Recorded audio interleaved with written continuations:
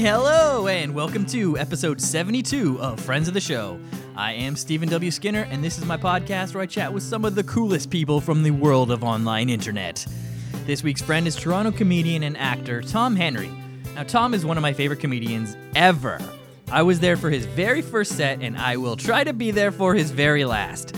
We chat about all he came up from Toronto's comedy scene, his big breaks, his comedy album, Tom Henry Kills, his comedy special, 66 Jokes, and a lot of other stuff Tom doesn't want to get into. I am very excited for you to hear this one. Tom is just so funny and has been forever.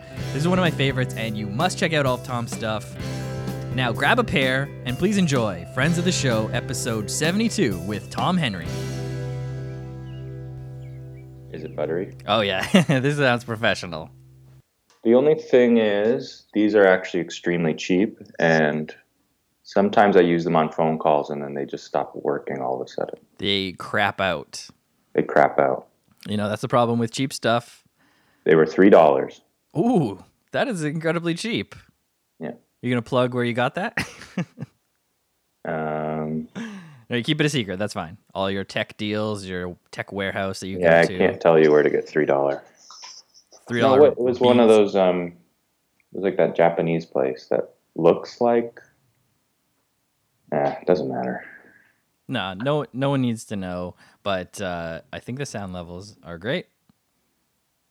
Okay, well, if these crap out, then I'll just unplug them.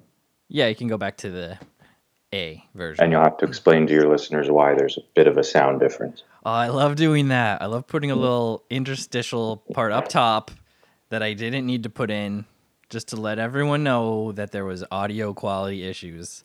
There you go. I'm just going to stop here for a second just to let everyone know. Tom had to unplug his $3 headphones. And you'll know the part when it happens. Just you'll notice when it happens. We don't address it in the moment, but just wanted to let you know right here. Yeah. Up top, before we get rolling, I don't know, kind of already rolling. I'm more chill on my intros in this new version of the podcast, Tom. I like it. A little bit of an ambush. A little bit of an ambush, sort of more. Like maybe this already started. Like, yeah, we just got going. We're already going. We're rolling. It's I forget who does. You remember that Chris Hardwick guy? He used to be huge, and then he got canceled. He did that. I remember him. Yeah, he did that great, and then he disappeared. But he was the master of, like, he would be rolling right up top, and he would just like get them to, and then, you know, like 5 or 10 minutes in the podcast, the people are like, "Are we recording?" And he's like, "Yeah, we've been going, baby. We got all that stuff." Marin does it. Marin does it, yeah. But I think people are a little bit more guarded now about. They're still. It takes them a while before they lower down their guard. So we'll see when that happens. Marin, WTF? He was my first big podcast. What about you? I liked the Best Show a lot. Best Show. So you were in there a little earlier, maybe. I don't know. It's hard to say. Same maybe. early-ish podcast era. Best Show.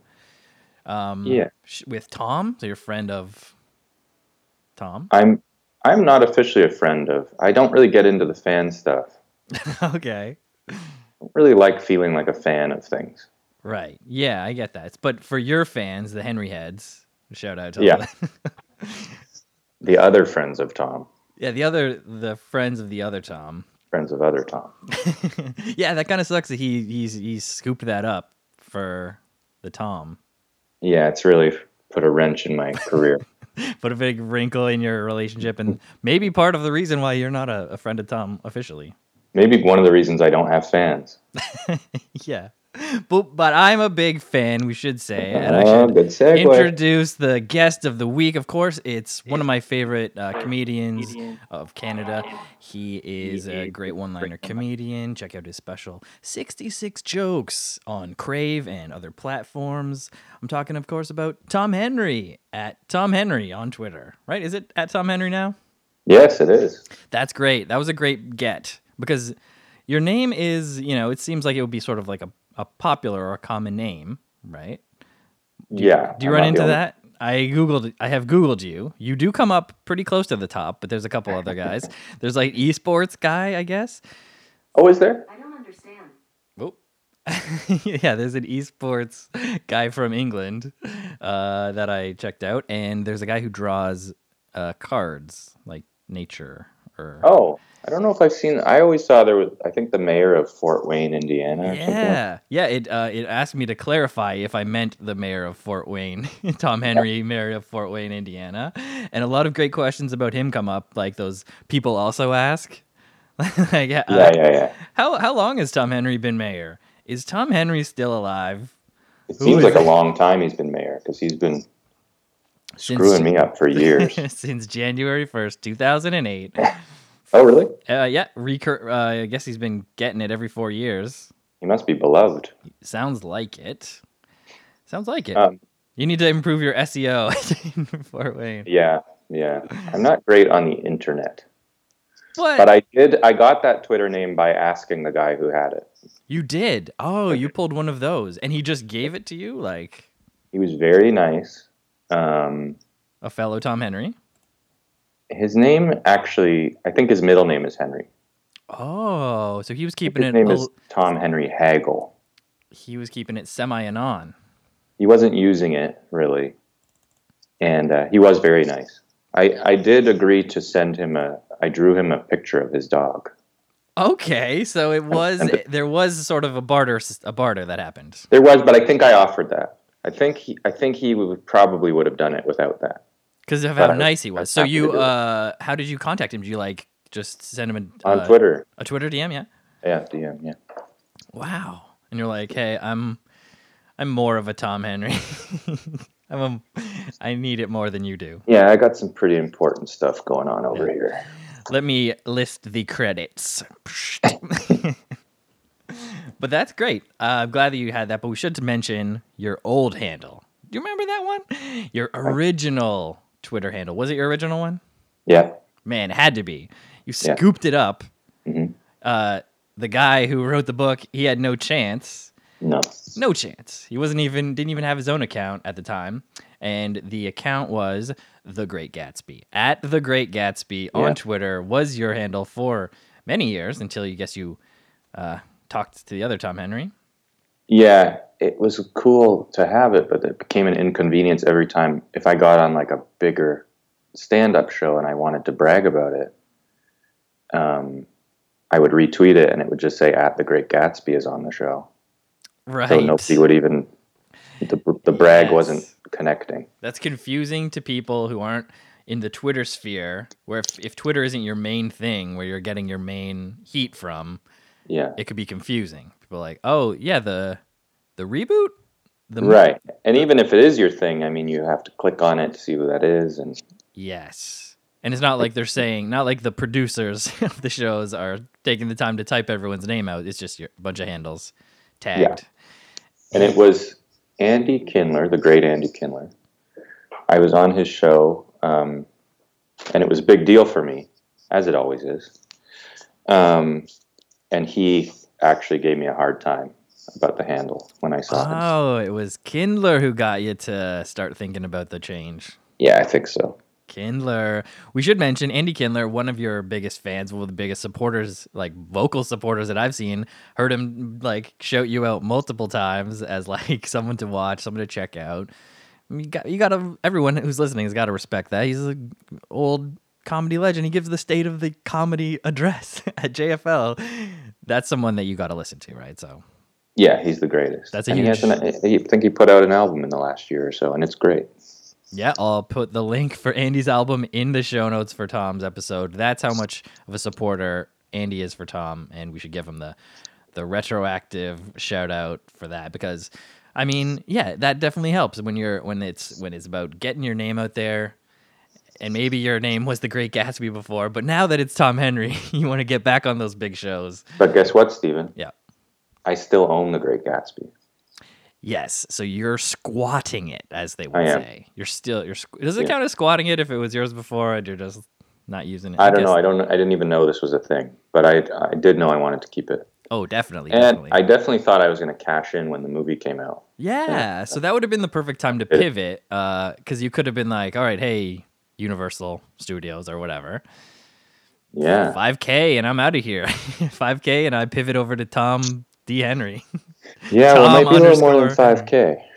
Oh yeah, your number's going up. If you're giving Leo 20 mil, I think you can Yeah, how about points on the back end? points on the back end. This is negotiating. That's why you're in the biz. That shows, right? So you're a veteran of the biz. How long? Exactly. I'm kind of a Hollywood guy. You're known in Hollywood. Actually, I have a note here on my notes that you were in Riot, L.A. Comics to watch. Whoa. Yeah.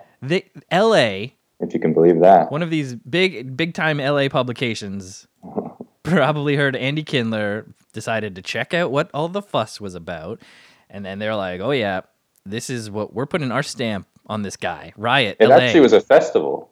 That's what it is, a big festival? That's awesome. It was. I think it's done now, but it was a festival, and I went out there to be one of the comics to watch. Okay, well, that's a great credit. And I think I bombed 3 times, and then... those outdoor was it outdoors? No, it was indoors. Oh. And then I did one show, and it was in a hotel lobby or something. Nobody did well. Okay. But I also didn't do well. Not a comedy crowd. I mean, I guess not. And some kind of talent agent came up to me after and gave me her card. Okay. And I said, "Did you just see what just happened?" And then she kind of shrugged and walked away. I think she just wanted to get rid of a card. You're just plastering the room. Just everybody who was on, maybe she could hip pocket someone, right? I've been hip pocketed. You've been hip pocketed, and how did it work? How did it work out? Did you get booked on anything? No.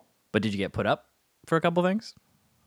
Yeah, I got sent like emails that were like, "Here, you can submit to Saturday Night Live." Oh yeah.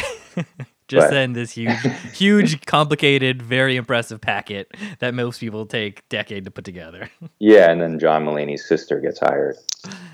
I mean, hey, maybe she was more talented than everyone else. Nepotism is a thing. You're telling me. Too bad you don't have any.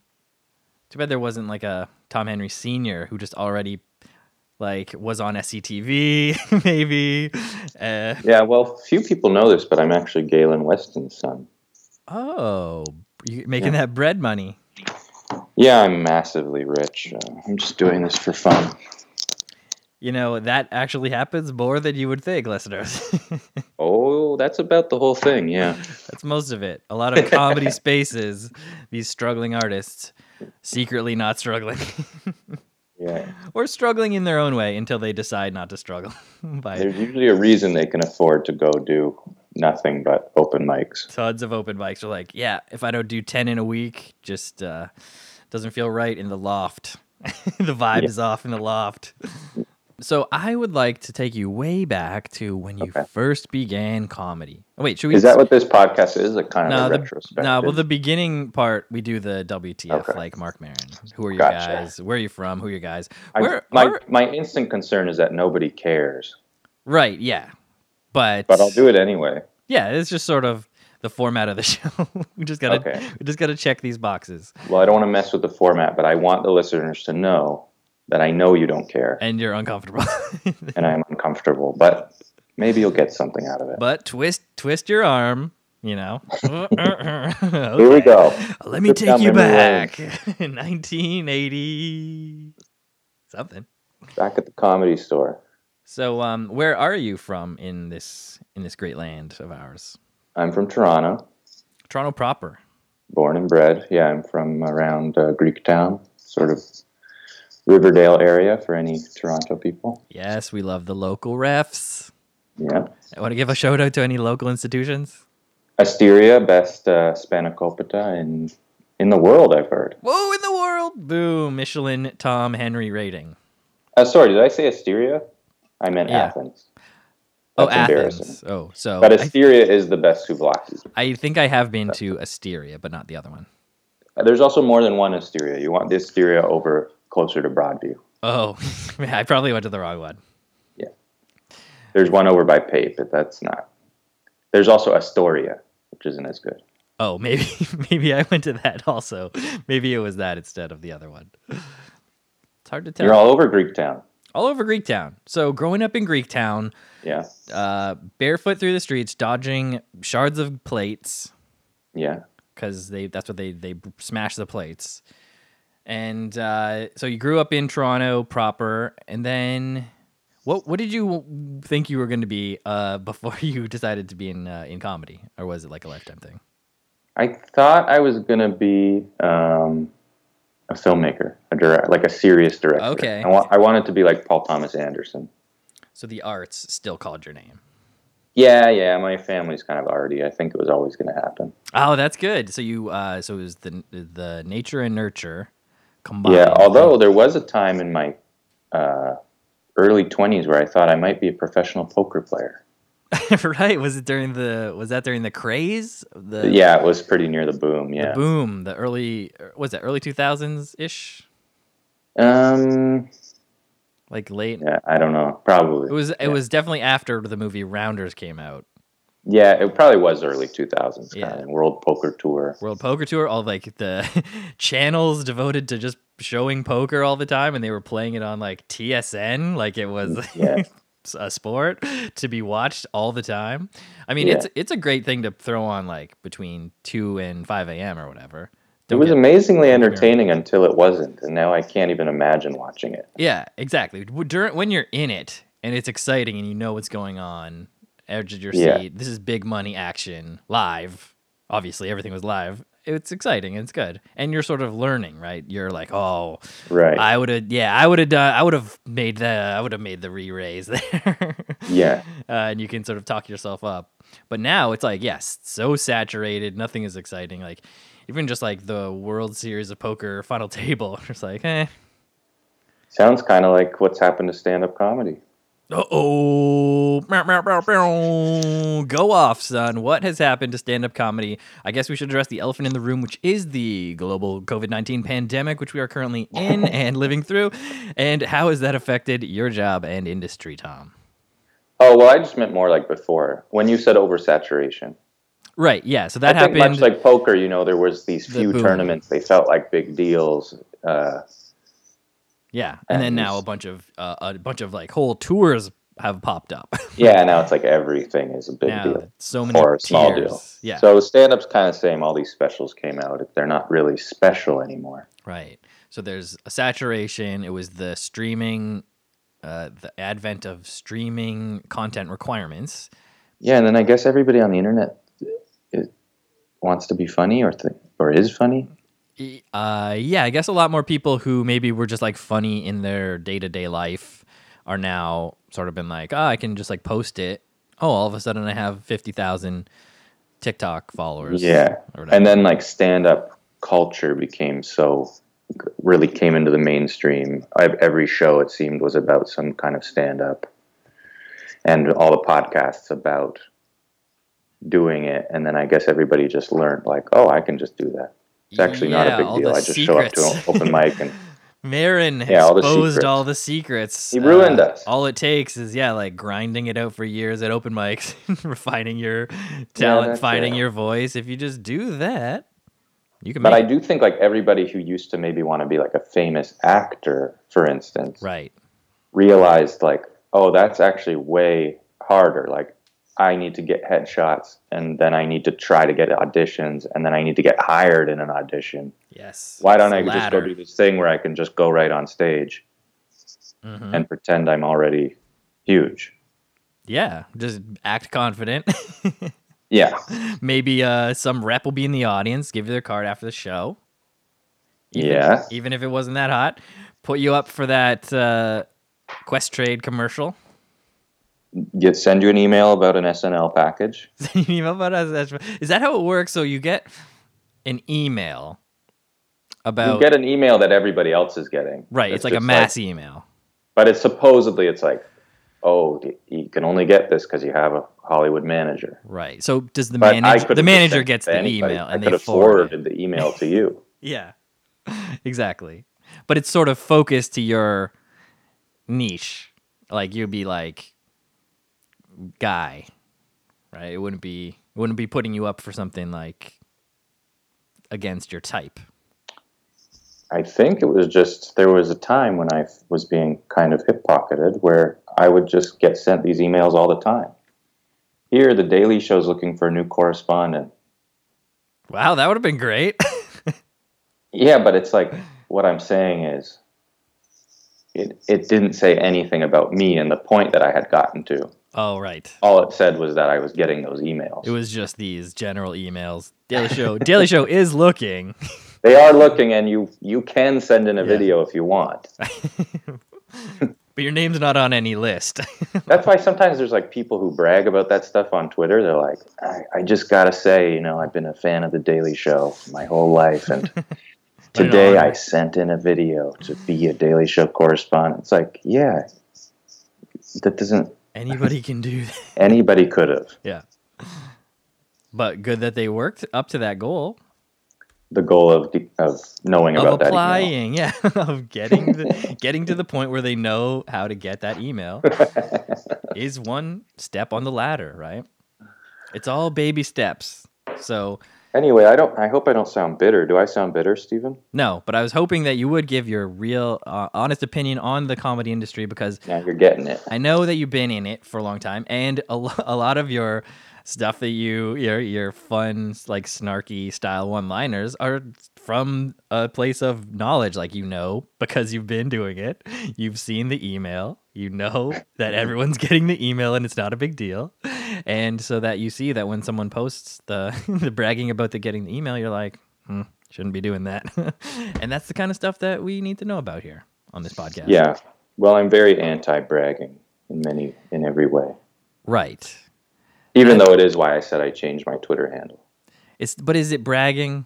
I don't know. Like that's just I guess it's like your career. Yeah. It's but tough. This career does require a certain amount of bragging. Yeah, it's kind of very tough to walk that line of not bragging and promoting yourself, because now everyone's promoting themselves. So even people who have nothing to promote, or like just promoting themselves, like just follow me because it's me, but they're really good at promoting themselves. They're getting stuff done, but are they?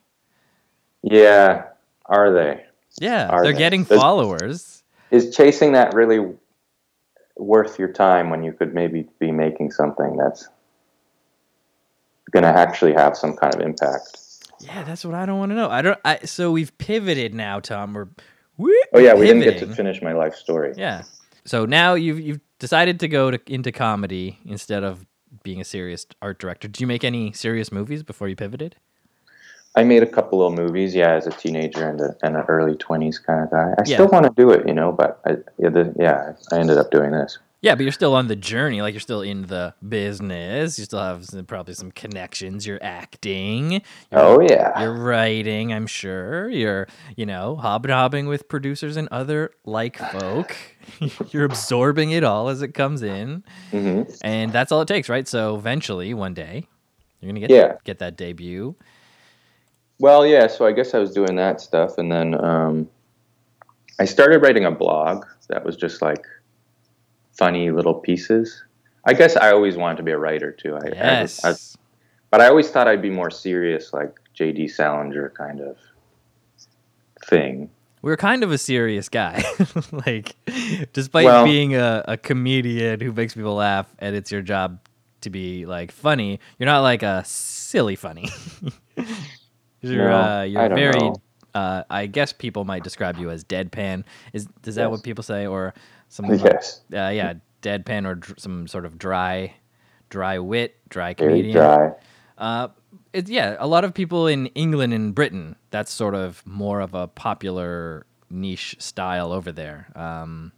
Anytime I've had like British or Irish people in my audiences, they love it. Yes. Yeah, I think definitely their vibe. There. Oh, you would. I mean, you'd kill here, but you would really. They would eat it up.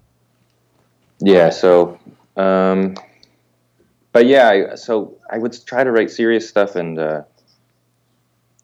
it never really clicked. But then when I started trying to write funny stuff, I actually like understood it, and I could tell like, oh, that is funny to me. It clicked in a way. So I was writing this blog of just like humor pieces, I guess, and then. So were they sort of little stories, or like just straight up sort of one-liners, like what you've come Um, to do? what were? Yeah, they were more. Yeah, maybe they were kind of like more like one-liner kind of things. I guess within a framework. I mean, just for the listeners, some references people might throw out are Jack Handy type thing, Yeah, right? stuff like that maybe. Yeah, Like a Jack Handy or a I'm sure. and I would do like little fake celebrity interviews, That's fun. stuff like that. Yeah, that's fun. So that kind of led into the stand-up because I got like some small following from that, and it felt nice. Yeah, for sure. And you've already had been honing your comedy voice. So then by the time you took the stage on that fateful night, you already had, sort of some miles under your belt, even though it wasn't sort of on stage. It was the joke writing. So the jokes were tight when you went. The jokes were very, very tight. And I had jokes that I used from that blog. Yes. Oh, in your first set. Yeah, so I was kind of ready to go. Yeah. Yeah. And so before you did your first set, was it at the Ossington? It was. It was the Greg and Sarah and Stefan. Jeremy Mercereau. Great producer. He's recorded a lot of great comedy albums at that very venue. Shout out. That was a great show, and I was there for that fateful night where Tom Henry took the stage for the first time. And after the show, we were talking to Greg, and he was like, "Yeah, that was his first time." And we were like, "What?" So instant fan from day one. Like literally, I guess not a fan of the blog, but we were there that fateful night. Kyle and I, my cousin. That's crazy that you were there. That kind of blows my mind.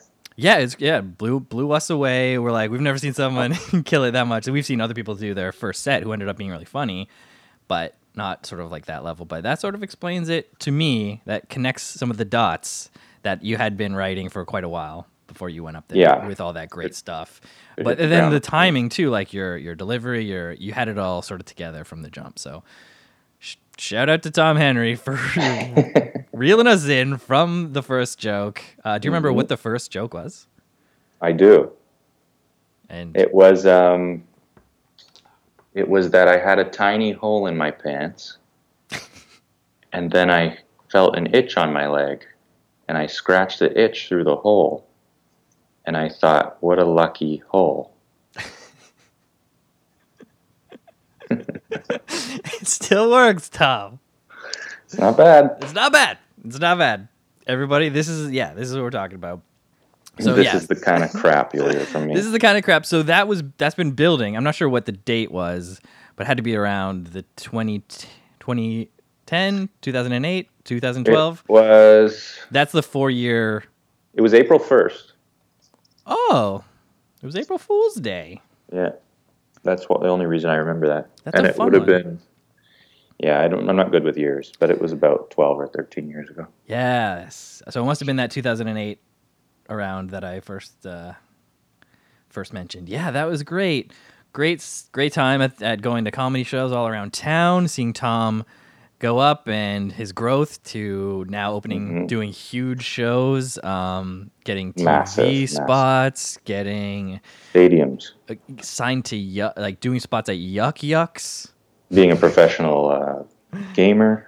You're a professional gamer? Oh, yeah, being a professional gamer in the UK, just to see what's going. So after you started getting going, what was your first big gig that you're like, okay, all right?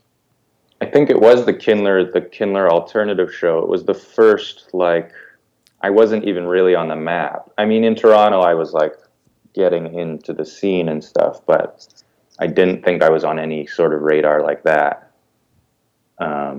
So was that the JFL? Yeah, JFL 42. I think it was the first year of JFL 42. First JFL 42. So listeners, if you don't know, JFL is the very famous, world famous Just for Laughs Comedy Festival in Montreal. Yeah. Bonjour. And there was an offshoot created that year for Tom to showcase at the Andy Kindler Alt Show, which became a legendary show of that festival, the Toronto arm. I guess it's in the Montreal one too, right? He does the show. Yeah, his show was already big in Montreal. Okay, so it was a carryover. Everybody was dying to get on the alternative show in Montreal. And then there was this Toronto one, which happened to be going at Comedy Bar, one of the great spaces. Yeah. So I think when they were doing it there, they were like, well, who's alternative in Toronto? And I think Gary Rideout, the owner of Comedy Bar just gave basically like the Laugh Sabbath list of names to Andy, and Andy watches the videos and picks people. That's great. Yeah, so Laugh Sabbath, we've definitely mentioned them on the podcast before. Great comedic institution of Toronto. All of our favorite comedians have come from there, and it's just some of the best comedy. And they had the Bill Burr, Dave Chappelle. These are household names coming from Laugh Sabbath, and they have their legendary show that ran forever in the little tiny fun space, the Cabaret. It actually started in other places, but yeah, it ended up there. Right. So was it at the Rivoli before? What was it? Where was it was at the Rivoli when I started doing it, and I went to a few of the Rivoli's shows, but the main spot where I was like a regular was at the Comedy Bar. Cabaret space. Maybe we're doing too much Toronto. What are your listens like? Are they international? Yeah, they're international. Everyone, it's a great mix. Some people from Finland. Okay, let's talk about some local Helsinki spots. What are some good Helsinki spots? It's like spa culture. Like, they really sauna a lot. They love it. I don't know why. Love the sauna. They love the sauna and then jump into the freezing water. I don't know why that's not bigger here, Tom. We have similar climes. Yeah, well, they're a much tougher people. I think it would help make us tougher if that was like people do the polar bear dip. But not. Yeah. It's not like everybody let's go do polar bear dip. It's like some crazy people do polar bear dip, and other people go like, "Whoa, look at those crazies." There's something about the Finns. They're very hard people, from what I gather. One of my favorite film directors is actually a Finnish guy named Aki Kaurismäki. Really? Yeah. There's that. What's a film that we would check out off of his list? He has so many good ones. My favorite one maybe is called Ariel, and then.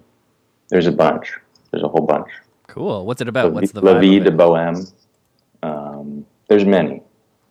Google it. Yeah, Google it. And I'm sure our listener... they're all great. Sorry, I interrupted you. No, it's okay. Just giving a shout out to our Finland listener. Oh, there's only one? Yeah. And we're wasting all this time on Finland. I keep directing us down these dead ends.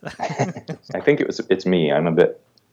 Well, you don't want to stay on one topic too long. I don't want to bore people with my comedy origins. Right. Your comedy origins. Well, we're almost probably caught up to modern day. So alt show first gets you the heat. Then bada bing, bada boom, you make it through. You record your first album, Tom Henry Kills, recorded live at the Ossington. Also was there for that, obviously, or one of the nights, obviously. For coming. Yeah, it was great. I was not feeling good, but I braved illness to go. And I think I told you, and you're like, well, why did you come close to me or whatever? And I felt really bad about it. But then the album turned out great. Hit the top of the comedy charts. Oh, yeah. Number one with a bullet. Top of the comedy charts. Which, by the way, if I can debunk this thing too. Okay, this is you hacked it. I'm destroying all of comedy here. There's so few comedy albums in Canada that almost anybody, if you get 10 purchases on iTunes, you will be number one. Ooh, I sort of assumed that the number was low, but I didn't know how low, Tom. I mean, I'm making up 10 arbitrarily. I don't know what my actual purchases I'm sure the numbers were good. I mean, they I weren't one. No, I mean, mostly people were streaming it, which is what I wanted. I wasn't trying to make money off iTunes. Yeah, but luckily you have a little ad at the end of each joke. So I'm getting mine. You're getting late residuals from that because even every stream was like 0.1 of a penny or something. It's worth it. So yeah, everyone can go check out that album, Tom Henry Kills, link in the show notes. Thanks. Yeah. And then so after the album, you got enough steam. You probably got almost 60-something jokes at that point ready to start getting it going. And then, so how'd you find out about getting JFL? Was that your first JFL where you recorded your special? No, I had done it. You did before. Already, yeah. What was your first time at JFL like? Was it new faces? Was it a different thing? No, I didn't get to do new faces. It was just some random TV taping for this show called All Access. Ooh, it was a gala. It was I don't think those count as galas, actually. Oh, it was a TV taping. Yeah. Well, that's I pretty think the good. galas are in like the big theater that they show them on CBC or whatever. Yeah, I mean, those ones get syndicated or whatever. look, nobody's watching TV. No. Nowadays, it's all about those Sirius XM plays. Do we want to get into that whole debacle? No, don't tell anyone about that. That The was one thing I'm not going to dish that about. was insane. Happened in the comedy community. Whenever that happened, a little bit of a blip. Luckily, that's all in the past now. It's all sorted out. Well, I think unfortunately it's not in the past. But. Oh, really? Howie Mandel didn't live stream a fix? I mean, not to get too inside baseball, but I think they're still going to try to slowly take it over. They're gonna say they'll be like, okay, hold on, we're not doing it yet.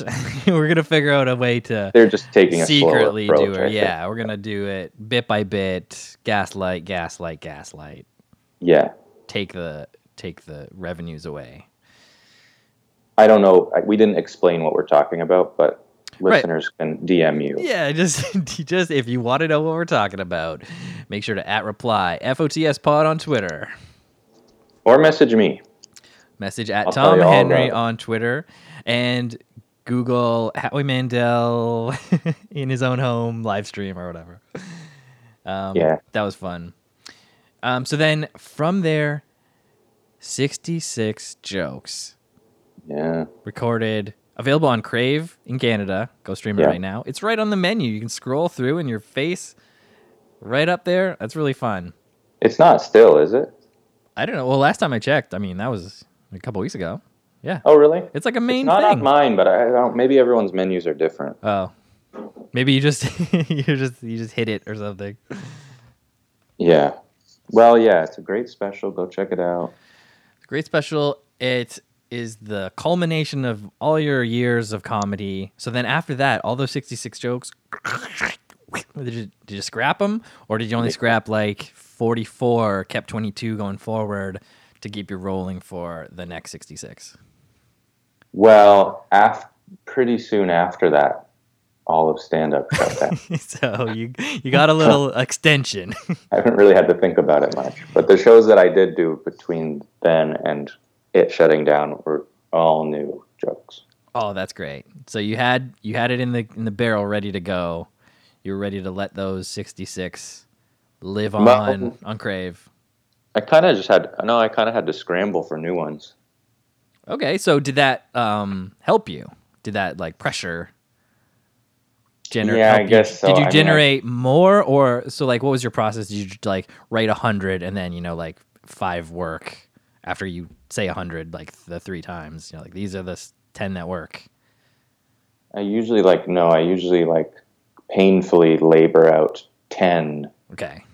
And then maybe 3 work. Right, so they're already tight, so you're already at the 10 of 100. You thought of 100, but you didn't write them down, but you wrote down 10, and then of those 10, you look at them hard. No, I didn't think of 100. I don't know where you're getting 100 at all. Sorry. You think of 10 straight up. 10 amazing jokes, and then you whittle them down to 3 ones that you can try. No, I try all 10. Okay, got it. And maybe 3 work if I'm lucky. Right. I mean, if we're talking baseball. Hey, that's an all-star. That's a great player. Depending on how your defense is. But I guess, what would that be? Your ad-libs, your off-the-cuffs? Crowd work is the defense. Crowd work is the defense. Destroying a heckler. Yeah. Do you have to do that? You kind of have to do it when you do like club shows. Right, like you have to. Yeah, because it's such a different crowd. When I started doing Yuck Yucks, I didn't do that much crowd work, and I quickly had to learn how to do it because you'll do some show in Pickering, another local reference. Yeah. And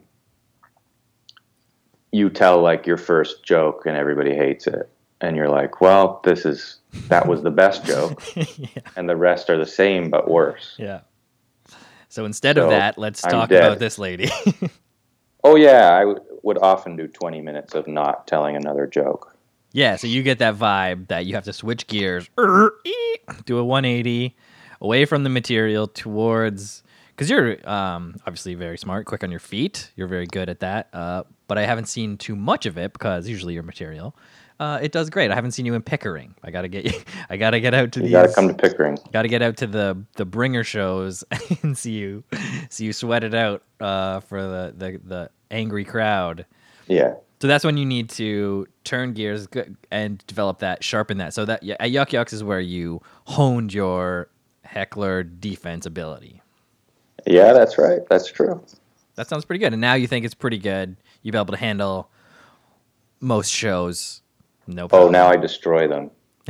You destroy hecklers. Yeah, you all don't those post videos about are it. like- You don't post. That'd be bragging, right? But Not a bragger. don't see many Tom Henry destroys hecklers, but believe me, the hecklers are still destroyed. They're in a ditch somewhere. Parts of them. Yeah, exactly. All right, very good. So we've been Twitter mutual followers for like a long time, and that's great. Like ever since I've been a Tom Henry adopter, big fan, and it was very cool that you followed me back, even though you're not much of a Twitter guy. I mean, Well, you're a big deal on Twitter, right? I have been using the app heavily. I've been heavily invested in Twitter and all my Twitter joke telling pals. And I appreciate your that you haven't unfollowed even after your pivot. You're a part of like what is it? Comedy Twitter? Is that a thing? Well, I post jokes. I try to post jokes on Twitter multiple times a day, and I have gravitated to others who are similarly inclined. So we're posting our jokes out there, sending our jokes around to the gang, being like, so you have a little Twitter gang. Yeah, Twitter gang. So a lot of them have been on the podcast, and it's great. That's a great way to get people on the podcast, and a reason why I started it, so I could meet them over audio and speak to these people. I'll be like, okay, that's what you're like. Yes, that makes all sense now. So then how many people would you say are in this gang? Oh, geez, I don't know. It expands and contracts. Some people get canceled and drop off. Oh. Some people appear new and are just really great and amazing, and they get adopted into the community. Like all of the same friends are like, yep, this person's good. They're in, and they get added pretty quickly. But basically, it's like having friends on Twitter who you follow each other, see each other's jokes, and if it's a good one, maybe toss them that retweet. Okay, I'm curious. I just don't know this world very well.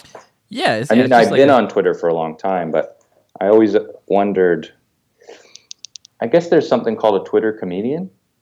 I guess, yeah. Is that what you consider yourself, a Twitter comedian? I don't know, not really. And I kind of cringe at it, but I guess that is what it is. I post jokes. I saw something recently like Nick Thune was mad that somebody tweeted a joke that he had done on Conan. Did you see this? Oh, no. Never mind.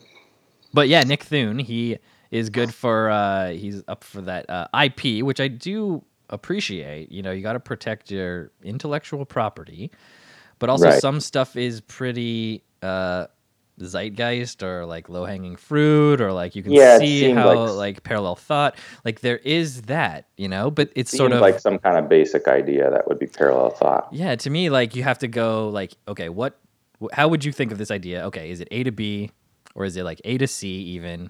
I can see how you could get there. But if it's something super weird where it's like very specific, and then it's someone else has it and it's very specifically the same, those ones are like, oh, well, okay, I can see how you would have taken this joke, adjusted it to be like that, and it's sort of more like stealing. But it's a huge spectrum, and the internet doesn't care a lot of the time who did it. They just care that it's funny and they're looking at it right now. Right. I guess it probably doesn't, like, it happens where people will screenshot your tweet or just like sometimes just like copy and paste it into like notes and then post that on Instagram or whatever. Oh yeah, there's that whole thing too. Like it's nuts. Or like just a screenshot of it on Reddit, and I'll be like, oh, that's my tweet on Reddit, and it has like hundreds of thousands of like upvotes and all these comments and stuff. I just never knew that it was just going around r/white people Twitter or whatever. Like, so that's also happening. It's the Wild West, baby. It's the Wild West, but we're trying to figure it out. You're only on Twitter, or what else? What else are you out there on? I'm on Instagram and Facebook, I guess. You have a Facebook fan page that we can direct people to? No, I don't. So it's just you'd have to be your friend. Yeah, and I don't really go to Facebook anymore, actually. That is very good, Tom. Don't go to Facebook. No, All the listeners, don't go to Facebook either. I have a Facebook page, but don't go to it. It's kind of for older people now, I think. It's definitely for that. So I keep it My around mom is for my like mom. huge on Facebook. Like I looked at her friend count recently, and it was like 8,000 people or something. You got to love that for her, right? They're keeping busy. They're maintaining a very rich online social life. Sure. That's the same thing. Like if she had a podcast, she could probably get a lot of people on. Yeah. Yeah. Also, you had a online talk show. That's what you did that was your online streaming thing, and it was on Twitch, right? You did on Twitch? It was on Twitch, yeah. So another thing I know nothing about. Well, I guess you're the second biggest Tom Henry on Twitch. On Twitch. Because the esports guy obviously is the other one. So how did that work? Because I was thinking about doing some of these on Twitch. Like it would be so people could watch it on Twitch live if you wanted, and then the podcast will come out whenever later. But you could do either. Yeah, well, we chose Twitch because we wanted it to look cool. Mm-hmm. So everybody was doing like Instagram Live. Yeah. Or like Zoom, like just using basic things. Yes. And we wanted to find a way to just make it a bit more like unique. So right, not too many people were doing on Twitch. Yeah, that's true too. But there was this like program you could get. I can't remember what it's called. My girlfriend actually was like more into this stuff than me. But you could like, when I had guests on, they showed up like in a circle. It just like looked cool. It did look good. And you could just do different stuff. We could put in video segments that we had taped that week. Yeah, you could share your like screen. more like sort of classic TV talk show. Yeah, that is good. So you had your planned live segments. You had pre-taped segments that you could throw to, and you could just like share the screen, and everyone could see it, and then talk about it after. And the chat, you have a chat, right? Like Twitch has a chat going, so you could theoretically, I don't know, have people ask questions or whatever. Yeah, which I was doing a little bit of. It's kind of hard. I see these streamers with their like 4 monitors, and then they got the laptop and their phone in front of them with the chat and the streaming box. And it seems like it can be as complicated or as simple as you want it, I guess. So I think like the internet is the first thing where I feel old. Yeah. Because, I grew up just with cable TV, and when every show like at some point started involving the audience and like you can tweet in and we'll answer the I was like, don't do that. I don't want it to be interactive. Yeah, I don't know. I don't want this to be about what Donna wants. Yeah. I want it to be just about what you wanted to make in the first place. Yeah, and Donna's just asking some question you guys would have written anyway and asked. Yeah, just so but you're just doing it to pander to everybody. But Donna is going to tell 3 friends about it, though, and tweet about it. Donna's going to be pretty excited. and isn't that part of it, though, right? Like, imagine if, your favorite show quote tweeted you, or you saw your tweet on Ellen canceled at the time of this recording. It's fun. So I understand why it came up. I guess it was sort of like started with the Survivor era reality television slippery slope, right? Well, not to get too into this because I feel like it's all I talk about, but I've been rewatching all of Survivor. Really? From season 1? From season 1. I started in first lockdown. I'm now on season 31. Oh my god. I'm obsessed with it. That is wild. By the way, if you watch it or if anybody watches it, don't spoil the last 9 seasons for me because I haven't seen them yet. And I'm serious about that. I'm very spoiler averse. That's great. But you can see, we just got to the seasons where they start taking tweets at like the finales and stuff. Mm-hmm. Because that's so I have sort of noticed. I'm like, how much is it like the audience can vote people off now? Like, I haven't checked in, but I don't know. Oh, gosh. I'm sure they'll fucking do that. It's crazy how Probst is still going. He is ageless, truly. Probst is a god in my eyes. And I say that with no hint of irony. No, he is the one part that kept me watching after, when the big drop-off happened. I was a part of the later drop-off, but, You know, I still am okay with Probst. The other guy, the other creator of Survivor, Mark Jacobs, is it? Mark Burnett. Mark Burnett. Yeah, he's bad though, right? He basically got Trump president. Yeah. Yeah. Nah, so, you know, things are good. You get Probst. Things are bad. You get Burnett making enough money to put Trump in a place where he's president. Well, you got major points with me if you made Survivor. Major points. I'll forgive Trump. You'll forgive Trump for 30. How many seasons now?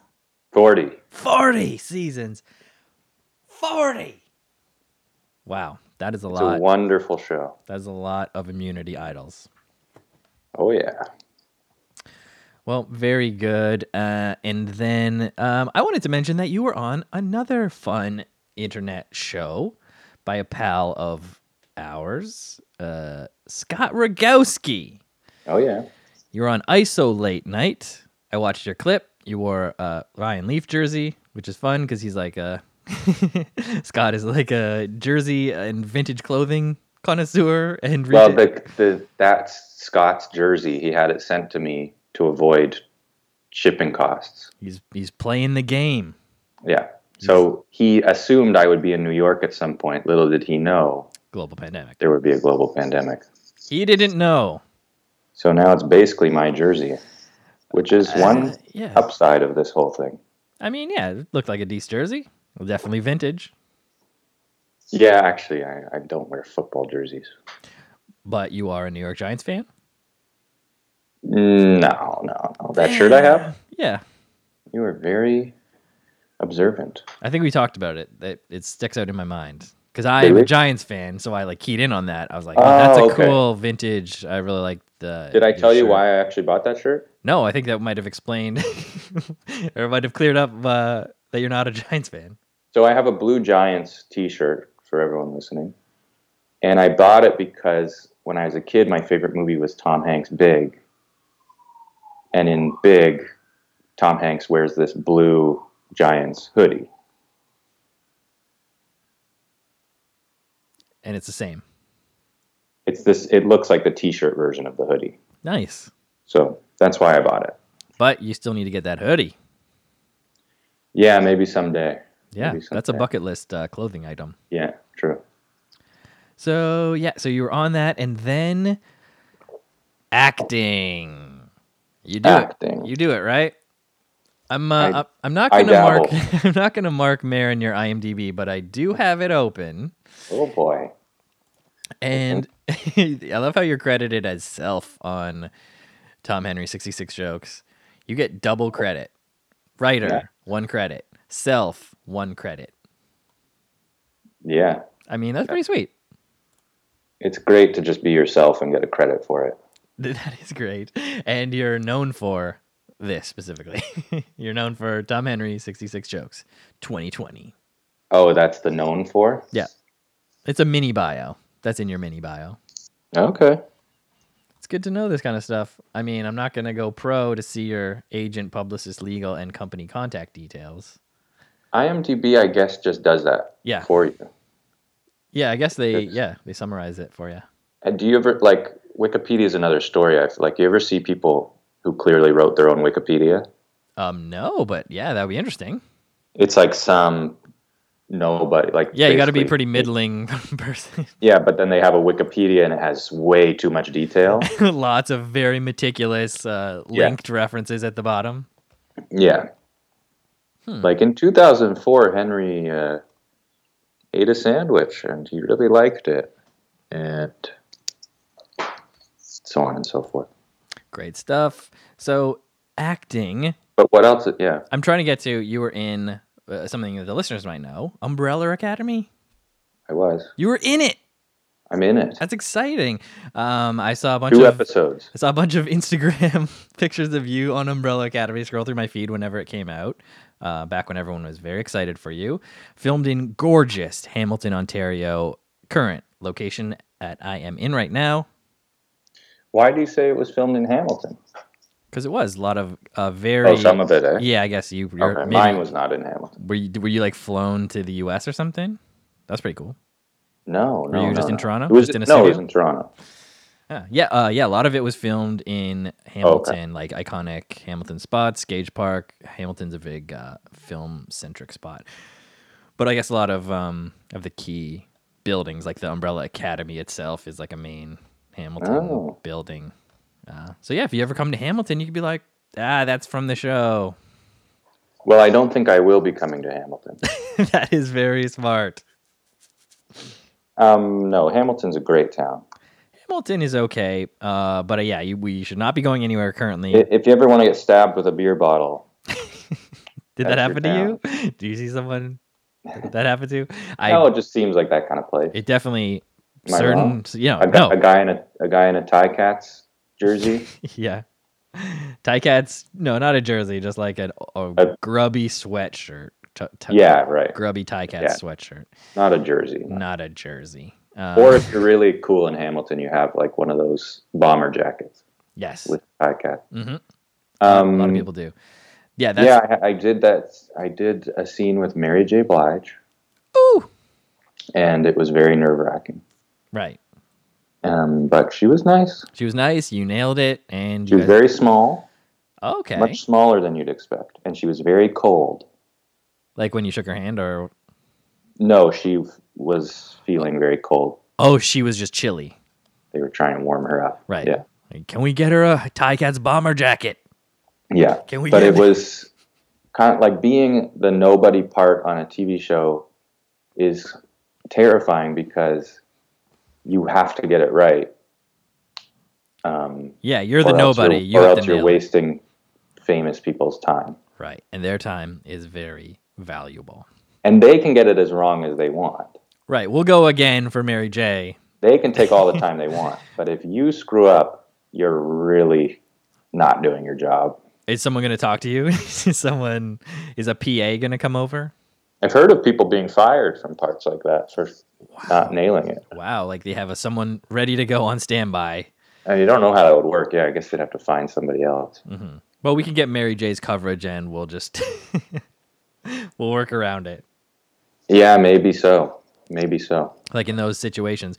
I was just... And the other guy in that scene had just been in... who cares? What was it? I need to... He's in that... what was that show about all the serial killers that David Fincher made? Oh, Mind Hunter. Mind yes. Hunter? Yeah, nailed it, Tom. Great job. He had just had a star turn in that show as some kind of psychopath. Oh, he was one of the psychos? Yeah, those guys are... Yeah, and he was kind of like the one performance in that show that everybody was talking about. So that was another intimidating aspect. So that guy was really like actor reacting, just come off a real act. He was a real actor. And you're just a guy who ended up with an agent. You're a day player, but you got to start somewhere.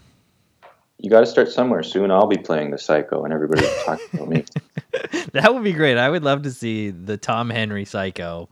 I think I could do it. Mindhunter. Hey, you got to just find out. You got to get your agent to send you that guy's sides from Mindhunter. You send in your version. You get hired on the next Mindhunter. Or they digitally replace me in the show. It wouldn't cost that much. I have the money. With this technology now, Tom, you can put your face on the rock. Have you seen this on Instagram? You put your face, you take a circle, and then you put it, and bada boom, you're in Harry Potter. Wow, sounds amazing. Sounds hilarious. It's definitely something that my wife's cousin's husband has posted on Instagram. While you give all your facial recognition info away to the authorities. See, that's the kind of stuff that you're always thinking of that maybe the regular people aren't. Yeah, well, I'm all about liberty. What about life and the pursuit of happiness? Yeah, overrated. Oh, our American listeners have steam coming out of their ears. Woo. All right, we're winding it down. We've just crossed the hour mark, Tom, so thank you very much for being on the podcast. A few more bullet points I would like you to talk about. Anxiety. You talked about it on Chris Locke's podcast. Wow. It's a real deep research. It was, I listened to it a long time ago, but it really resonated with me about how you were, speaking about how you felt anxious sometimes and like it was a struggle and it's hard. So if anyone wants to check that out, go listen to Chris Locke's podcast. It's called Happy Good Okay. World now, but We're just going to breeze through the most important not breezing through it. I was like just like plugging it societal up issue. top so people can pause right now, go listen to it, then come back. 10 minutes on Umbrella Academy. 10 seconds on Life-changing anxiety, panic disorder. Okay. I see what kind of podcast you're running. So right after Bell Let's Talk Day, too, I might add. Definitely. Yeah, Bell's donating 1 cent for every time we say Bell Let's Talk on this podcast. Bell Let's Not Talk. Oof, Bell. So anxiety. It sucks. It's bad. Yeah, it's bad. It's bad, and but you have fun jokes about it. Do you have is that sort of a one of the ways that you've been dealing with it? Oh, I guess so. I mean, I don't think that deals with it, but no, I guess not. I guess it doesn't at all. I guess maybe it helps to bring it to the forefront. You got to stay on top of it. You gotta make good choices. So it's a daily thing. Drink a lot of water. Yes. Get enough sleep. People always say that, get enough sleep. I don't really get enough sleep. You don't. But it does help. So if you wake up refreshed, it's good. But there's no way to really control that. You got to stay away from, like getting your mind shaky. Yeah. Yeah. No one likes a shaky mind. Yeah, I can't drink caffeine. Oh. I always just, in my mind, I just assumed that you were like a coffee guy. But because I'm bouncing off the wall all the time? No, I don't know. Just like it seems like I could just picture you, walking down Queen Street. You got your toque, your mitts. You just pop in, you grab a coffee, but I guess it's a tea. You grabbing another hot beverage? I'm not even that big on hot beverages, to be honest. Wow. Tom, this is the story of my life up until 30-something. I was anti-hot beverage all the way up until I started drinking coffee in my 30s. You only got into coffee late? Yeah, got into coffee late. Now I drink a French press every day. Here's my question about coffee because, I mean, is it really helping you through the day?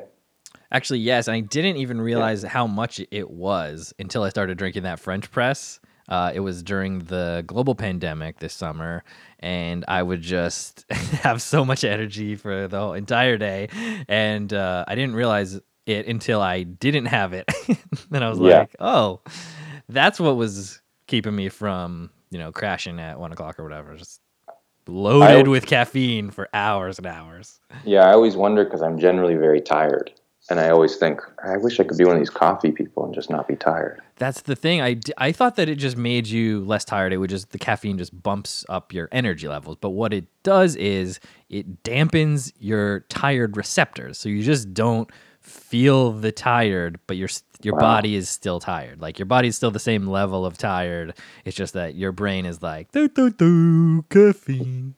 Sounds like a magical sort of nightmare. How did they figure it out? What is it like? You pick the bean, you then roast it, then you grind it, then you put it in water? Well, at some point, they're probably just chewing on these beans. I guess, yeah, it's probably a step, an iterative process. If you want to get into the whole history of the world, then... This is not the podcast for it, Tom, I know. But I do like coffee, and I'm glad to clear up that you do not. But it is bad for anxiety. Did you, figure that out at a certain time? You're like, oh, if I just don't have coffee, it's a little bit nice. Yeah, it gives me heart palpitations, freaks me out. Yeah. Look, anxiety's bad. It seems like everybody's getting it these days. Does it seem like that? Is it that everyone's getting it, or is that it's more widely discussed and known, and people are sort of maybe diagnosing themselves more as opposed to where before they might have just been like, I just got the jitters? Well, yeah, I think that was happening before. I think now, because of the pandemic, probably it's pretty rampant because people have nothing to do. Right. Except dwell on a lot of existence. The ills of being in a global society. Yeah. But if you have anxiety and you're having trouble with it, send me a message. Do you speak to someone? Do you have someone you talk to? Yeah, I have a therapist. It helps a lot. And what's your frequency? I was thinking about it, looking into it, and I am interested in the process. I am doing it once a week at the moment on video. Yeah, it's a video thing. Did you ever do live ones? Yeah, Before? Yeah. it's better. It's live, better as live, right? You've done It's both. nice. It's nice to sob in front of somebody. Right, because it's different on the screen. It's different. It's like recording a podcast. It's not quite the same. Yeah, I've only done one like live face-to-face one in my home, and all the other ones have been over the Skype machine, and that one is completely different. You can totally tell that it's different. Yeah, but it's still good. I think no matter what, just getting ideas out of your head by saying them is very valuable. Yes, and just saying them to like yourself doesn't do it. No. Like you have to get it. It's like writing it down. It has to get out. Because with yourself, you'll just get some kind of feedback loop. You'll just go and go. It has to go into someone else's ears, and they have to acknowledge that they have heard and understand you. I think so, yeah. That's very important. So I hope any listeners who have some anxiety brought on by the new fun global pandemic get to talk to someone soon. And me too, because that would be nice. Yeah, we all need it. I think everybody should do it. I think it should be a human right. Do you think the government should cover it? I agree. All right. Very good. What's next for Tom Henry? Is that the next bullet? Yeah. Oh my God. I was like, I'm sure we won't get to what's next for Tom Henry. I'm guaranteed that we won't get to what's next for Tom Henry. But me, I have a little note under here. I would love to see a Tom Henry long bit. I believe it can be done. I'm not trying to tell Dylan to go electric here, but I would like to see what that would look like. Because I've seen you in casual conversation and you're just naturally funny. Imagine that you have some very fun stories or even like, just like comedian style, went to the store anecdotes, but how you tell it would be very funny because of your hilarious comedic perspective. Well, thank you. Don't count on it. Okay. I'm just putting it out there in the universe. I'm not comfortable with it. I'm comfortable with the short ones. Yes. And sometimes I tell stories in my own life and I get bored while I'm telling them. Right. But I think it would be sort of the thing where you think about it, you ruminate which story or stories could work for it. Then you meter out the beats so that it's just a bunch of Tom Henry jokes strung together about each part of the story. Listen, yeah, Tom, I'm just saying it'd be fun to see. I like to see when comedians go out of their comfort zone, and I just wanted to mention that. I would love to see I have thought before about doing like a themed set. Yeah, okay. Like, all one-liners about one topic. So that might get closer to sort of what you're Yeah. That was definitely, that's an iterative step towards a Tom Henry long form bit, which I think it can be done, and I'm truly interested to see what it would actually look like. It'd be great. Trying to turn me into Mike Birbiglia. I think everyone should be Mike Birbiglia. All right, what else you got? Except for the sleepwalking part. Yeah. My final bullet is Victor Borgia. Oh yeah. Because I guess you had talked about him on maybe an interview or something. Did. I was super into Victor Borgia. Like as a little kid, my grandpa had like VHS of him, and I was like, well, this is what entertainment is. Like when I grow up, I can't wait to go see someone perform like this in a gigantic theater with all my other super dressed up old people friends and just lose it. Yeah, it's just so great. Good. So it's on YouTube. I think people can maybe go check out some Victor Borgia. What's your favorite? I mean, you just like the whole thing, right? It's the same thing. You maybe grew up with them, just like. I think I came to him maybe a bit later, like maybe in teenage years. Oh, so you already had appreciation. So it was just like YouTube. Yeah, YouTube. Yeah, and it's just I love like a showman like that. I love like somebody who has their routine. It just feels like show business in a way. Yeah, sort of like Rickles too. Just like he's ready to go. He's a performer. He's entertaining. He's a performer. Yeah, he's a performer. He's like a classic showbiz performer. Yeah, and he has his stuff. That's what I aspire to sometimes. Like, I have these jokes, they're locked and loaded, and I'm going to do like a professional show. Yes. Instead of like, I've also done sets where I go up and I'm more like wish-washy, and it doesn't feel as good to me. Yeah, like a loosey-goosey. You're like, I'm just going to go up there and see what happens, feel it out. And then you're like, oh no, I should have gone up with my tight, rigid, tight set. Yeah. And done it like I always do. Some people are so good at the loosey-goosey, but I've always loved those guys who are like just locked and loaded. And Tom, you're as locked and loaded as they get. I want to thank you so much for being on my podcast. As I turn on my podcast host voice, as I wrap it on up. So make sure everyone go check out Tom wherever you can. Follow him on Twitch. Follow him on Twitter at Tom Henry. And you follow at The Great Gatsby too. He's still got it. Yeah. Even though you took the profile picture down, you could put up whatever profile picture you wanted on there. You never know. Maybe I'll start live tweeting the book. You would have the all right to, right? Because it's public domain.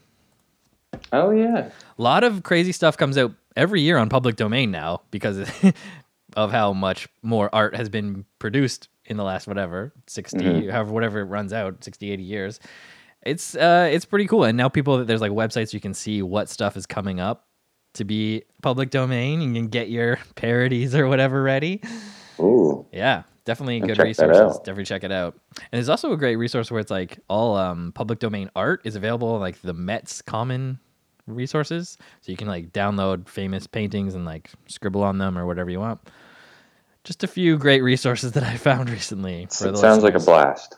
So if you're on the internet looking for something to do, go check out tomdhenry.blogspot.com and the blog.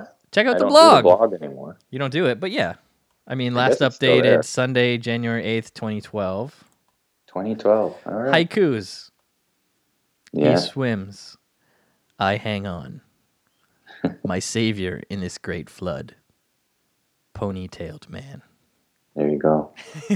More great stuff like that from Tom Henry, surely to come. Check out his album, Tom Henry Kills. Check out his special 66 jokes. Check out all of his clips on the internet. And check him out when he comes to your town. One of the best, one of my favorites. So happy that he was able to come on the podcast. Tom, thank you so much. Thanks for having me, Steven. All right. And now, if there's nothing else, I will play the podcast theme as we say our goodbyes. This is the podcast theme, and thanks again, Tom, and hopefully I'll see you after the global pandemic. Yeah. And everyone check him out at Tom Henry on Twitter, and that's the end of the podcast, so thanks. Bye. Well, that's it. I hope you enjoyed this week's episode with Tom. He is so great.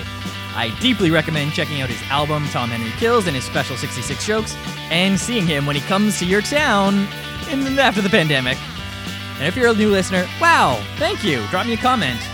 If you like, you could check out all the past episodes. Just visit www.stevenswskinner.com or find it on Apple Podcasts, Spotify, or Poddamn. Remember, leave a rating and review, but only if it's nice. Check out all the links in my bio, including the brand new Patreon with bonus friends of the show. Woo! Follow at FOTS Pod on Twitter to find out all about the newest episodes, and follow me at Skinner Steven on Twitter. Thanks to Ruby Coast for the music. Thanks to Kyle I. Davidson for the theme. And thank you so much for listening. I am Steven W. Skinner. Have a great one.